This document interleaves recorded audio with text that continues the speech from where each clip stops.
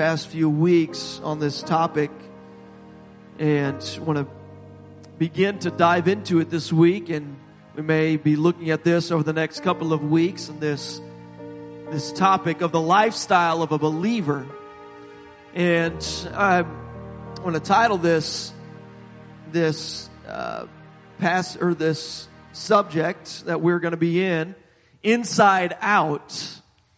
Inside out, because we have things both on the inside and on the outside, both that God will deal with us as far as the lifestyle once we are believers. If you would call yourself a believer, we have things both inwardly and outwardly that the Lord will change and move on us to change. And so here today, I just want to focus in on this topic of the temple of God. So if you have Matthew chapter 23, I'm going to actually read this in the New Living Translation here today, but you can follow along, verses 27 and 28. The Lord is speaking here to a group of Pharisees, and He looks at them and He says, "What sorrow awaits you, you teachers of religious law, and you Pharisees, hypocrites, for you are like whitewashed tombs." You're like whitewashed tombs. You're beautiful on the outside, but filled on the inside with dead people's bones and all sorts of impurity. Verse 28, he says, "Outwardly, you look like righteous people, but inwardly your hearts are filled with hypocrisy and lawlessness." And I just want to point to that scripture. And when we see that, it sometimes, I've seen that scripture, this passage referenced, meaning that the only thing that God looks at is the thing in the heart. And that's true that God does look on the heart, and that's why we want to look on the inside. This is inside out. The Lord does look on the inside, in the inward parts of us, and He would look at that to say, are you truly living the life, living a changed life? Are you truly living a life that has been redeemed by me? But He does say, notice, He does say in this passage, He says, outwardly, you look like righteous people. He doesn't tear them down for the way that they look outwardly. There is a certain look outwardly of a righteous person. That outwardly, He says, you look like righteous people. The only problem was, on the inside, there was something that He classify it as dead man's bones, that you have impurity inside of you. It's like on the outside, you're worried about making sure that everything looks good and that you look like one who would be righteous. But inwardly, your hearts are filled with hypocrisy.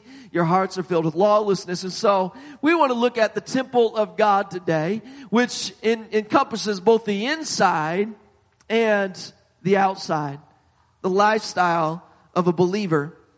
And so we're going to dig in. We have a lot of scriptures to cover here this morning, so we're just going to dig right in and go to the book of 2 Chronicles, chapter 6, beginning in verse number 40. 2 Chronicles 6, verse 40. This here is a passage that is the dedication of Solomon's temple, the very first temple that was built to honor God. We had the tabernacle previous to this. This is kind of a replication of sorts of the tabernacle, which God had given instructions for. Now we have a permanent building that would be there in Jerusalem. And Solomon, the son of David, is building this temple and now is dedicating this temple to the Lord. It says, "Now my God, let, I beseech thee, thine eyes be open, let thine ears be attent unto the prayer that is made in this place. Now therefore arise, O Lord God, into thy resting place. Thou, in the ark of thy strength, let thy priests, O Lord God, be clothed with salvation. Let thy saints rejoice in goodness. O Lord God, turn not away the face of thine anointed. Remember the mercies of David thy servant." Now when Solomon had made an end of praying, look what happens. It says that the fire came down from heaven. The fire consumed the burnt offering and the sacrifices, and the glory of the Lord filled the house. What an awesome day that must have been as they're dedicating this temple to the Lord. And all of a sudden they make an end to the praying of the dedication, and the glory of the Lord comes in and fills the house. And I want you to see exactly what it was, how tangible that presence of the Lord was. We continue in verse 2. It says that the priests could not enter into the house of the Lord because the glory of the Lord had filled the Lord's house. The glory of the Lord was so strong, so mightily in that place that it says that the priests could not enter into the place. There was something that was happening. I don't know if you've ever been part of a service like that. I'm sure that most in here have, where it's like, the presence of the Lord is so thick. It's so tangible. It's just there. And in this case, it says the priests, they couldn't even enter into the house of the Lord because the glory of the Lord had filled the house. And when all the children of Israel saw how the fire came down, the glory of the Lord upon the house, they bowed themselves with their faces to the ground upon the pavement. And they worshiped and praised the Lord, saying, He is good. His mercy endureth forever. We have this example for us of this building, this temple that had been constructed for a house for God. And what a privilege it is that God would even want to abide here with us. He was the one that first instructed for Moses back in the wilderness. He was the one who instructed, make me a house, make me a place where I can come down and I can dwell with my creation, where I can dwell with you. What a privilege that is to know that God would want to come and dwell with us. And here, God's presence would come and dwell with us. But you see, this building that was built, this temple, though it was a beautiful building, it was worth millions and possibly billions. I've heard estimates, close to billions, $1 billion of the amount of money that went into the workings of this temple, and it was just a marvelous structure that had been built. But this building, even with all of that, it just would have been another collection of stone and precious metals, except that God was the one that designed it. God was the one that commissioned it. God is the one that came and filled it with His presence. That's really what made that temple stand out.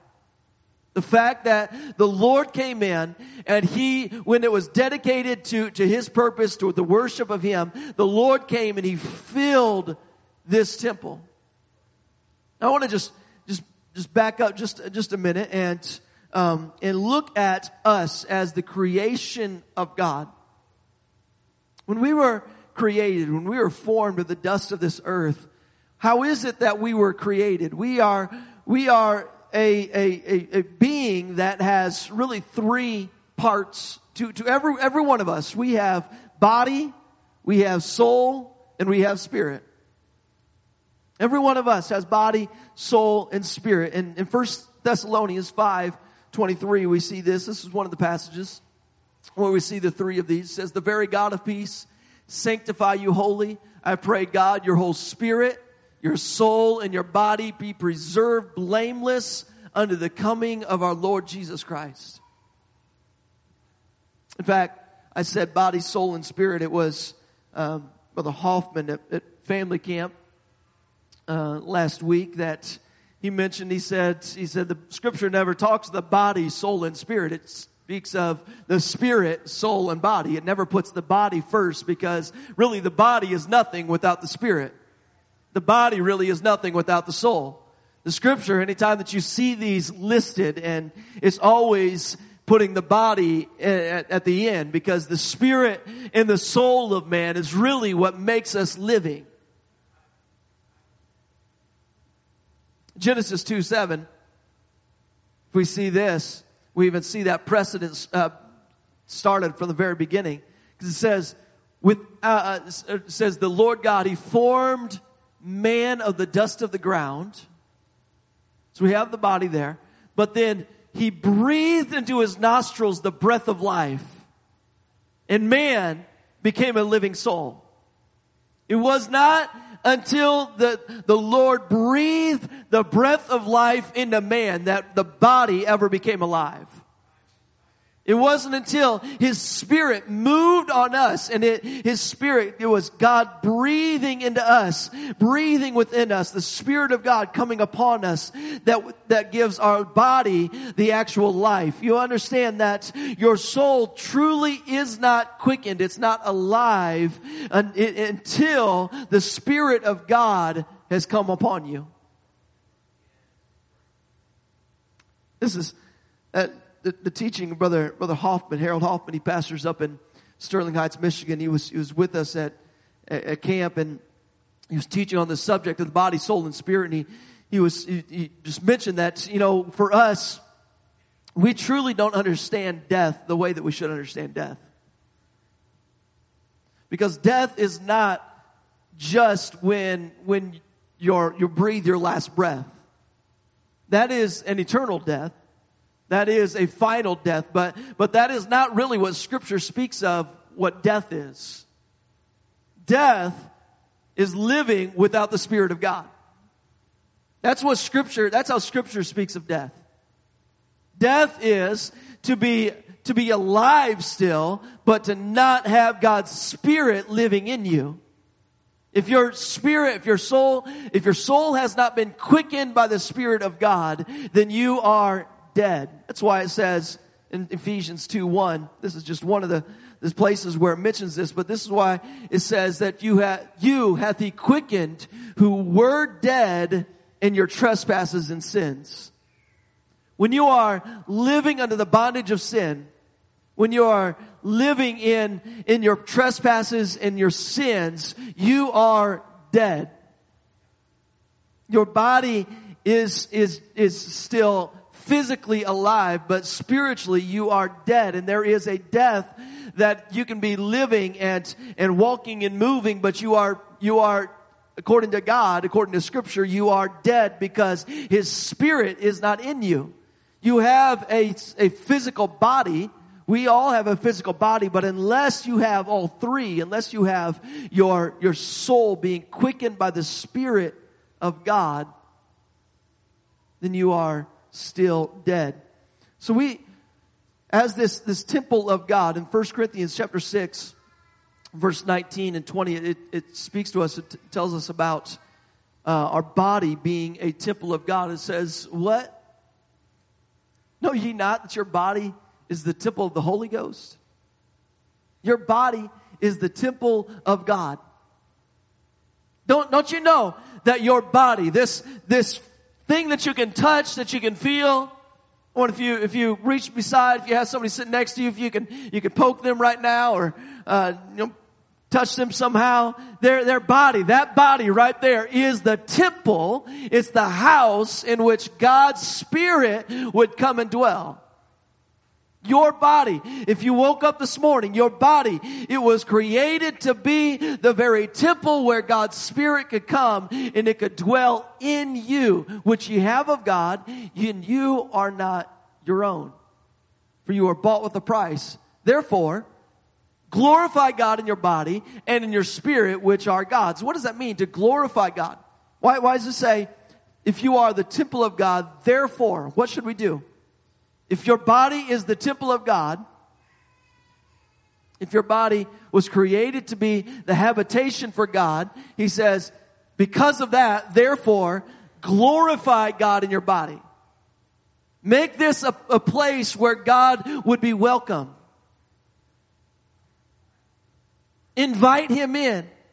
Glorify Him. Come on, make this a place where once He is there, others can see Him, and we give God glory through allowing Him to come into this temple which He has built.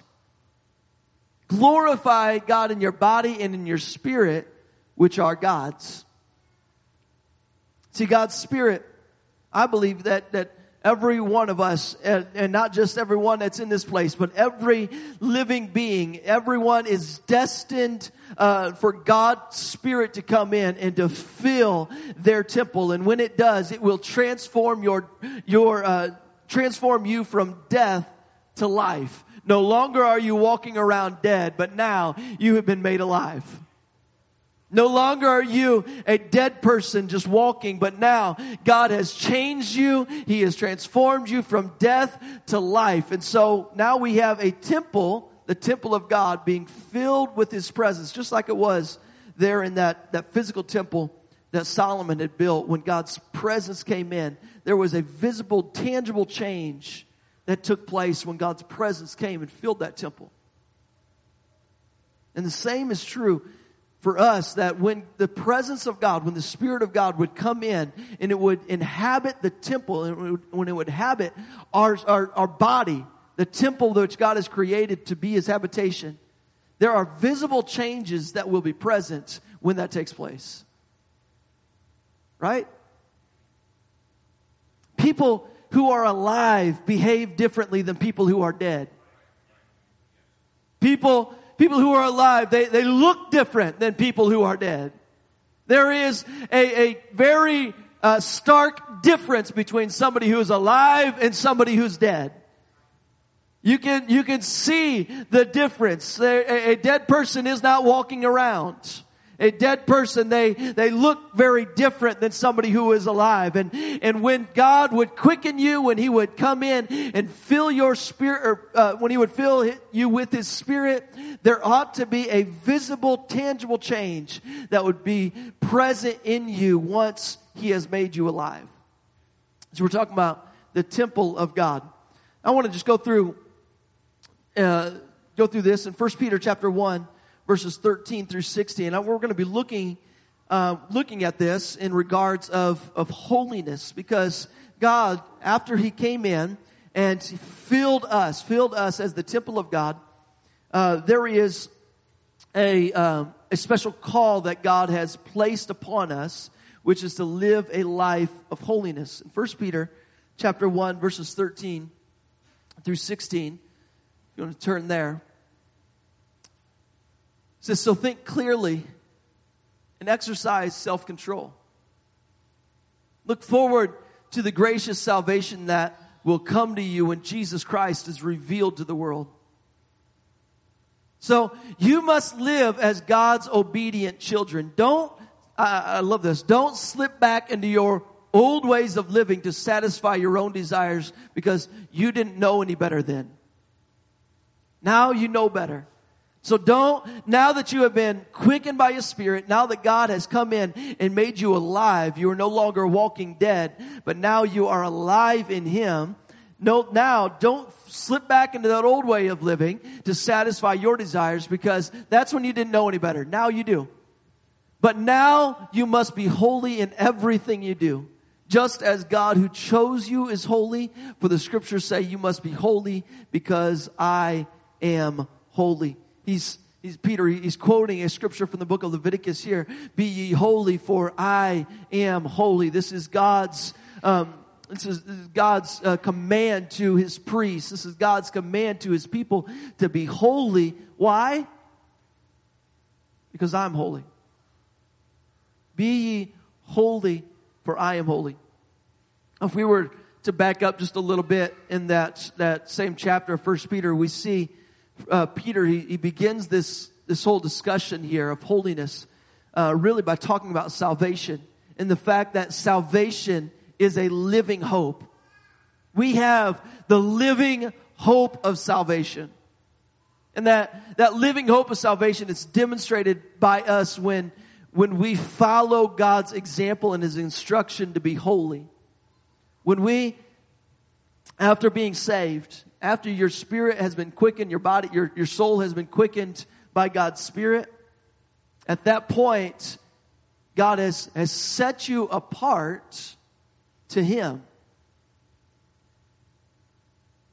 If anybody in here has experienced the new birth, if you have repented of your sins, if you have been baptized in the name of Jesus, if you've been filled with the Spirit, then at that moment, once you have done that, God has set you apart already.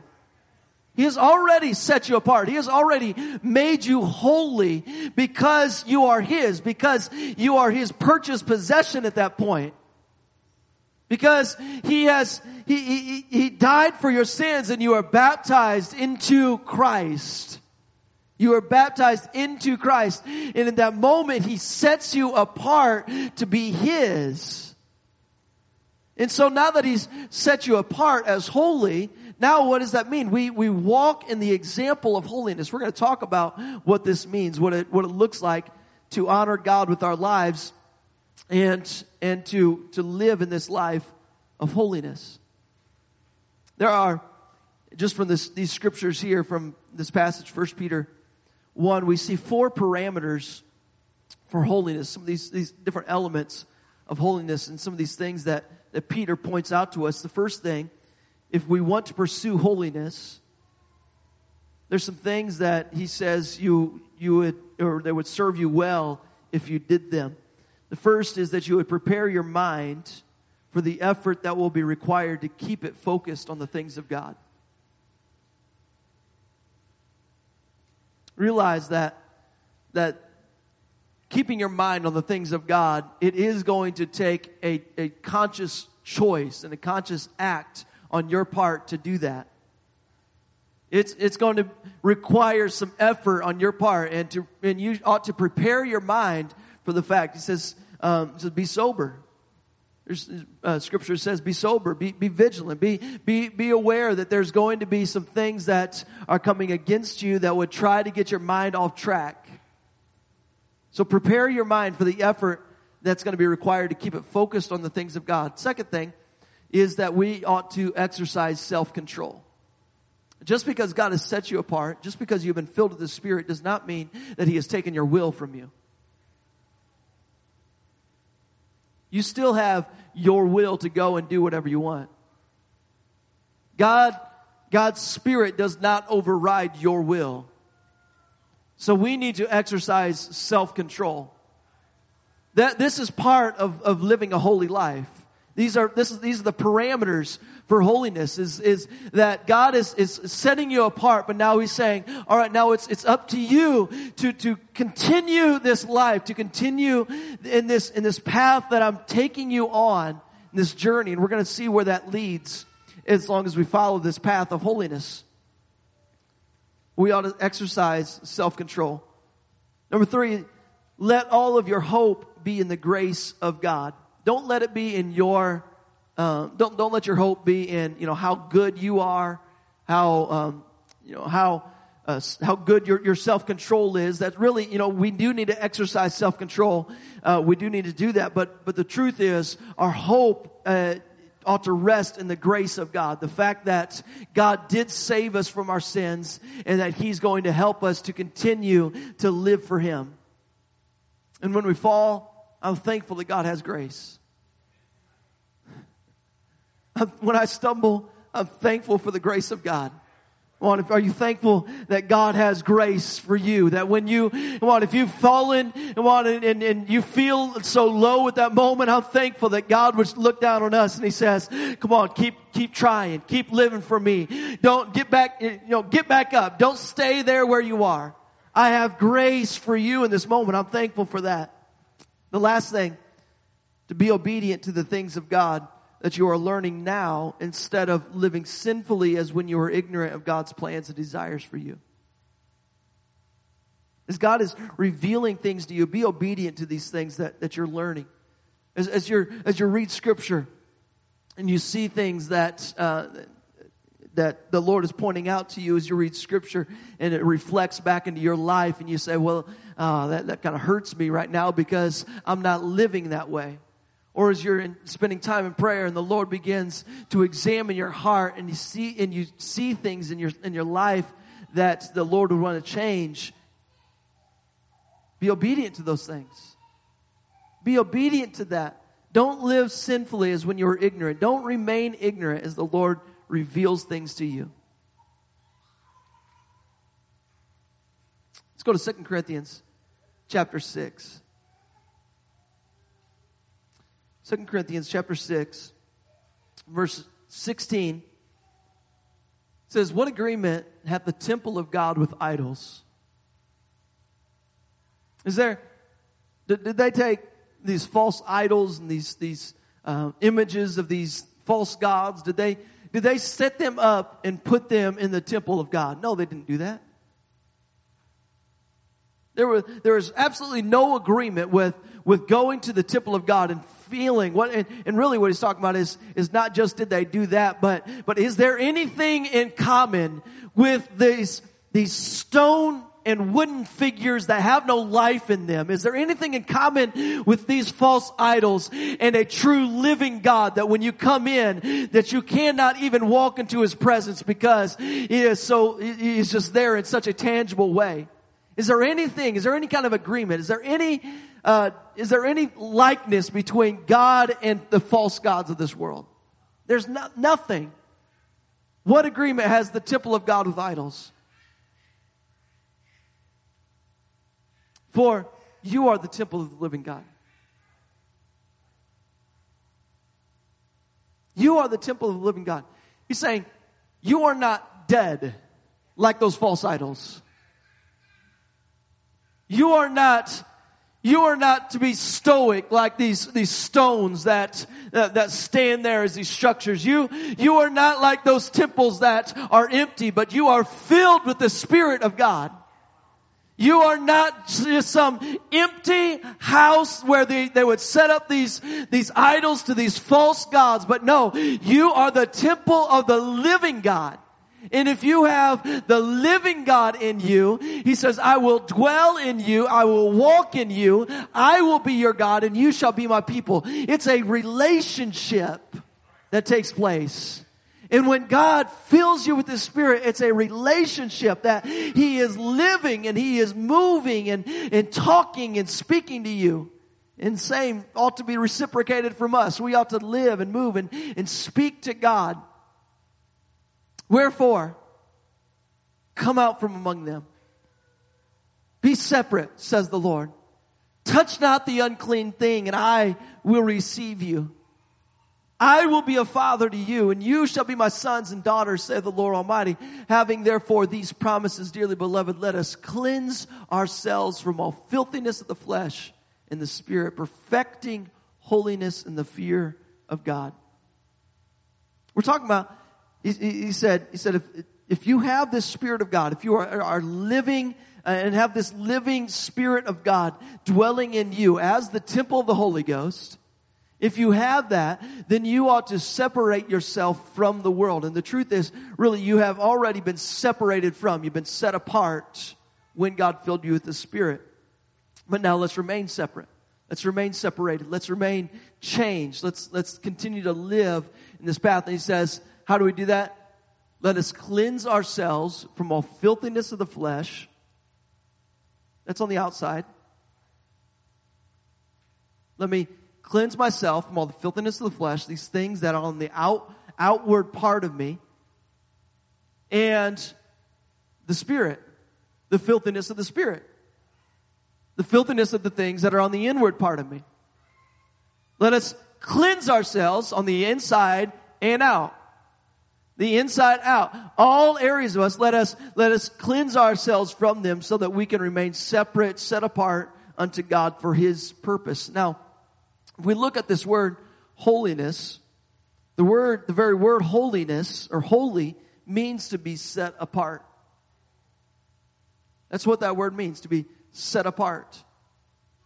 Now, you're not just set apart just to be different, but you're set apart for God's purpose. That's why we're set apart. But this separation, when you are separated, this separation disconnects you from the negative influences from your past from the past influences that may be sinful or at odds with the things of God. That separation, it disconnects you from that old way of life. I know I keep mentioning Pastor Hoffman. He just in his teaching just brought out several things to me that I had not fully considered. And one of the things that he mentioned was in regards to holiness. He says a lot of what holiness is for, and the fact that there are outward changes that must be made, it's not for the fact of just looking different and being different, but it's to keep you from going back to where you were. A lot of the outward changes aren't even necessary in order to get to heaven, but it is necessary because it keeps you from going back to where you were. It's not that God says you have to do this and you have to do this and that. This is all part of the entrance into heaven, and they're going to ask you all these questionnaires. But no, when God prompts you to make changes on your outside, things on the outside and your outward appearance and your outward way that you live, the reason why He does that oftentimes is because it's keeping you as a safety net from going back to the old life and the old lusts and the old ways that you used to live. And there is a separation that God is calling you to say, let's not go back to the way that you used to live. And I know that you may look different and feel different, and that's exactly the point. God's saying, that's exactly the point. We don't want to be like the world.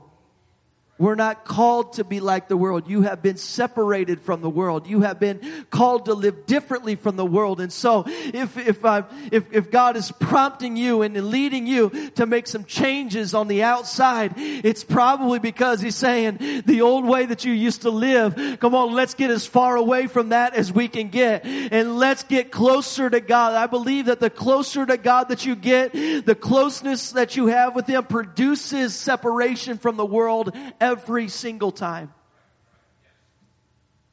A truly holiness really is not just about separation from the world.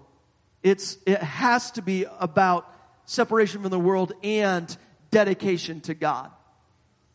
If there is no dedication to God, really that's what ought to come first, and that's what needs to come first, is the dedication to God, because then the separation from the world is produced out of that. When you are separated unto God and you're dedicated to Him and you're close to Him. I just had this song on my mind all morning. It was just to be close to Him. Well, just to be close to Him, that's my desire. If I could just be close to Him.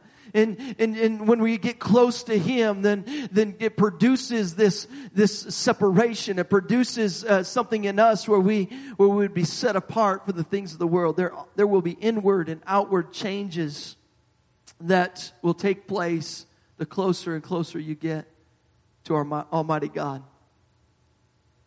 I have it underlined here in our notes. It's that our motivation for the pursuit of holiness must be rooted in our desire to be more like Christ and not more like the church. I'm going to say that again. My motivation for the pursuit of holiness must be rooted in our desire to be more Christ-like, not more church-like. Okay? It's not, I'm not doing these things. I'm not pursuing holiness. I'm not doing this, making changes on in my life so that I can match people in the church, so that I can match somebody else. Because if it's rooted in that, it's going to fail every time.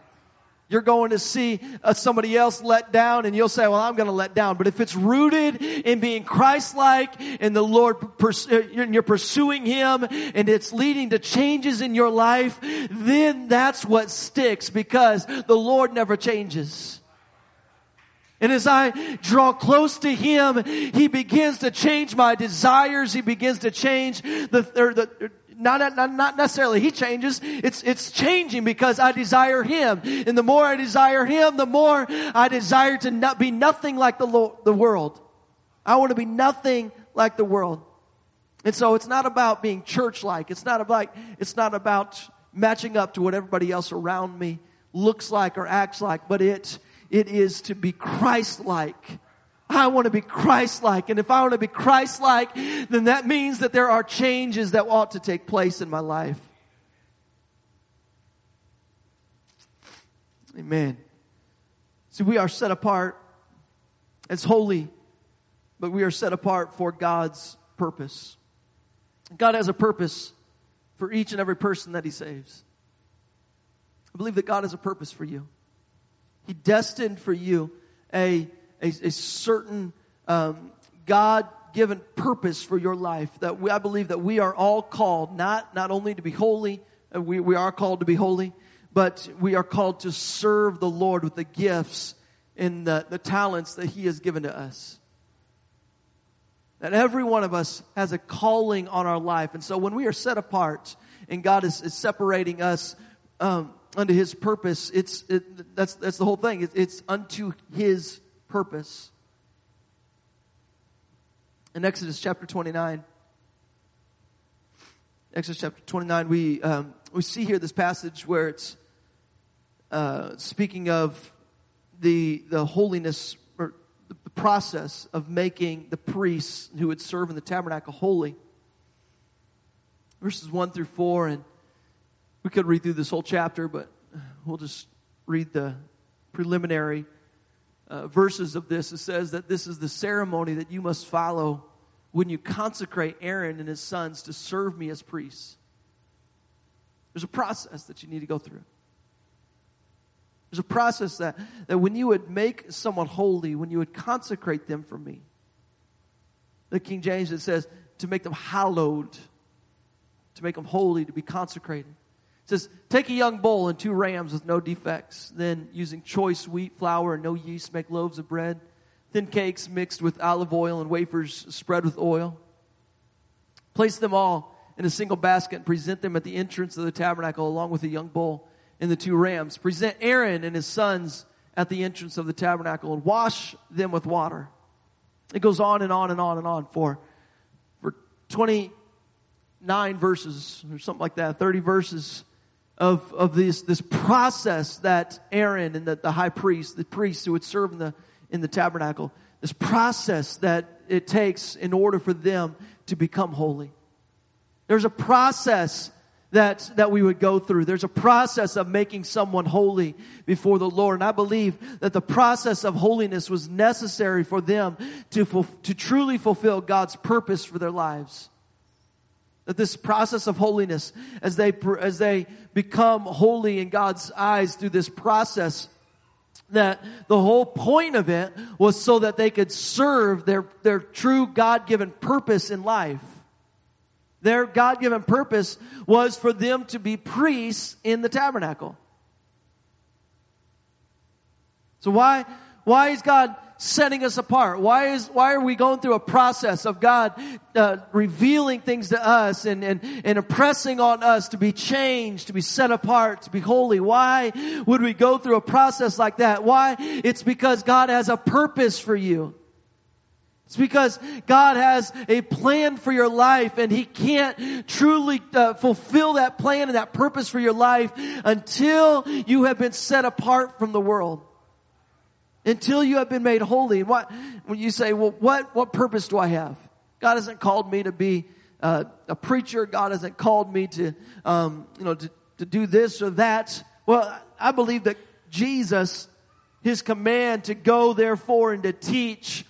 This is in Matthew 28. He says, go therefore and teach all nations, baptizing them in the name of the Father, the Son, the Holy Ghost. This is the command. This is the great commission that every one of us has been called to fulfill the great commission, to go and make disciples.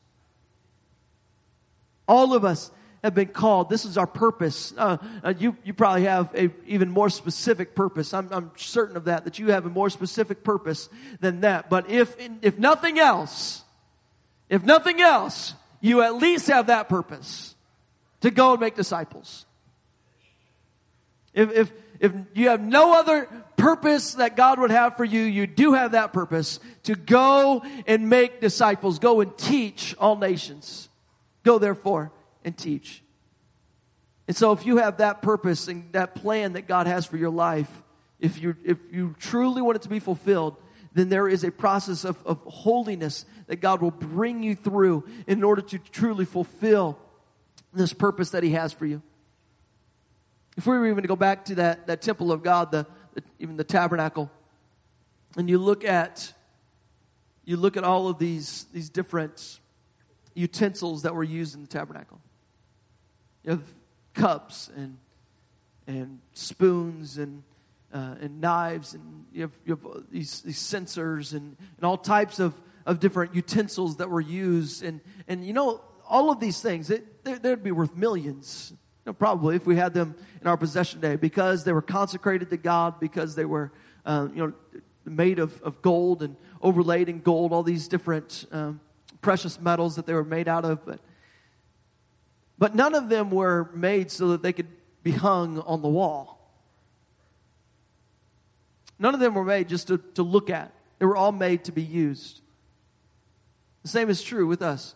We were all made to be used on a daily basis to give glory to God. They had a purpose. We have a purpose that God has called us to. And I want to see this last point here for this morning is that God also has a purpose in calling us to holiness. It's not just that we are called apart for God's purpose, but God's purpose in calling us to holiness is told to us, and we can see it in James 1:13. Although, I guess let's go to 1 John first. 1 John chapter 2, verse 15. It says, "Love not the world, neither the things that are in the world. If any man love the world, the love of the Father is not in him."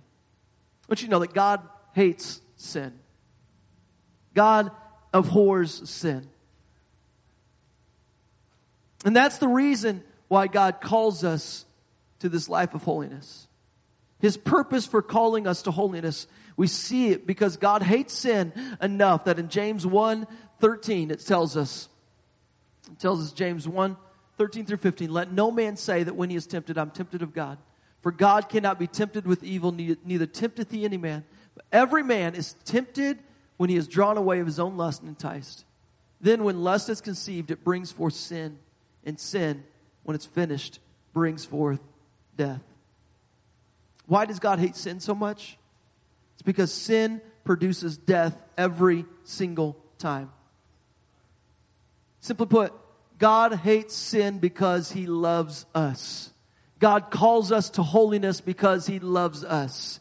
God calls us to pursue Him and to become more like Him because He says, if you're not becoming more like me, then you're living this life of sin, because there is no sin in me. There is nothing that would bring death as long as you're pursuing me. So pursue me and you will not be in a place of death.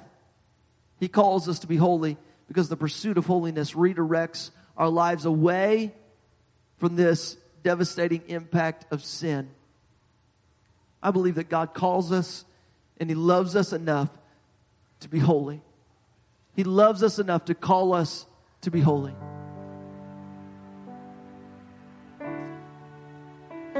Amen. And we're running up against the time right now, but I wonder if we could just all around this place just lift up our hands. And I know that this message here this morning, that this is just kind of laying some of the groundwork for truly where we want to go over these next couple of weeks. But you understand that you are a temple.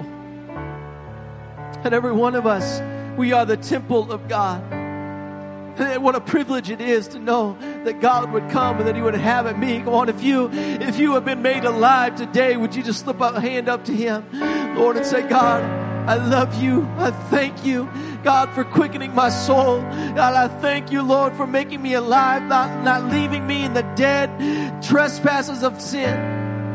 God, not leaving me, Lord, to who I was, God, in the pursuit of sinfulness and the pursuit of this world. But God, you came and you brought me out of that, Lord, and you filled me with your Spirit. Oh, He is the temple of God. Lord, He has called me to be different. He's called me to be set apart. He's called me, hallelujah, Jesus. Lord, I pray that you would help us, God, to pursue you.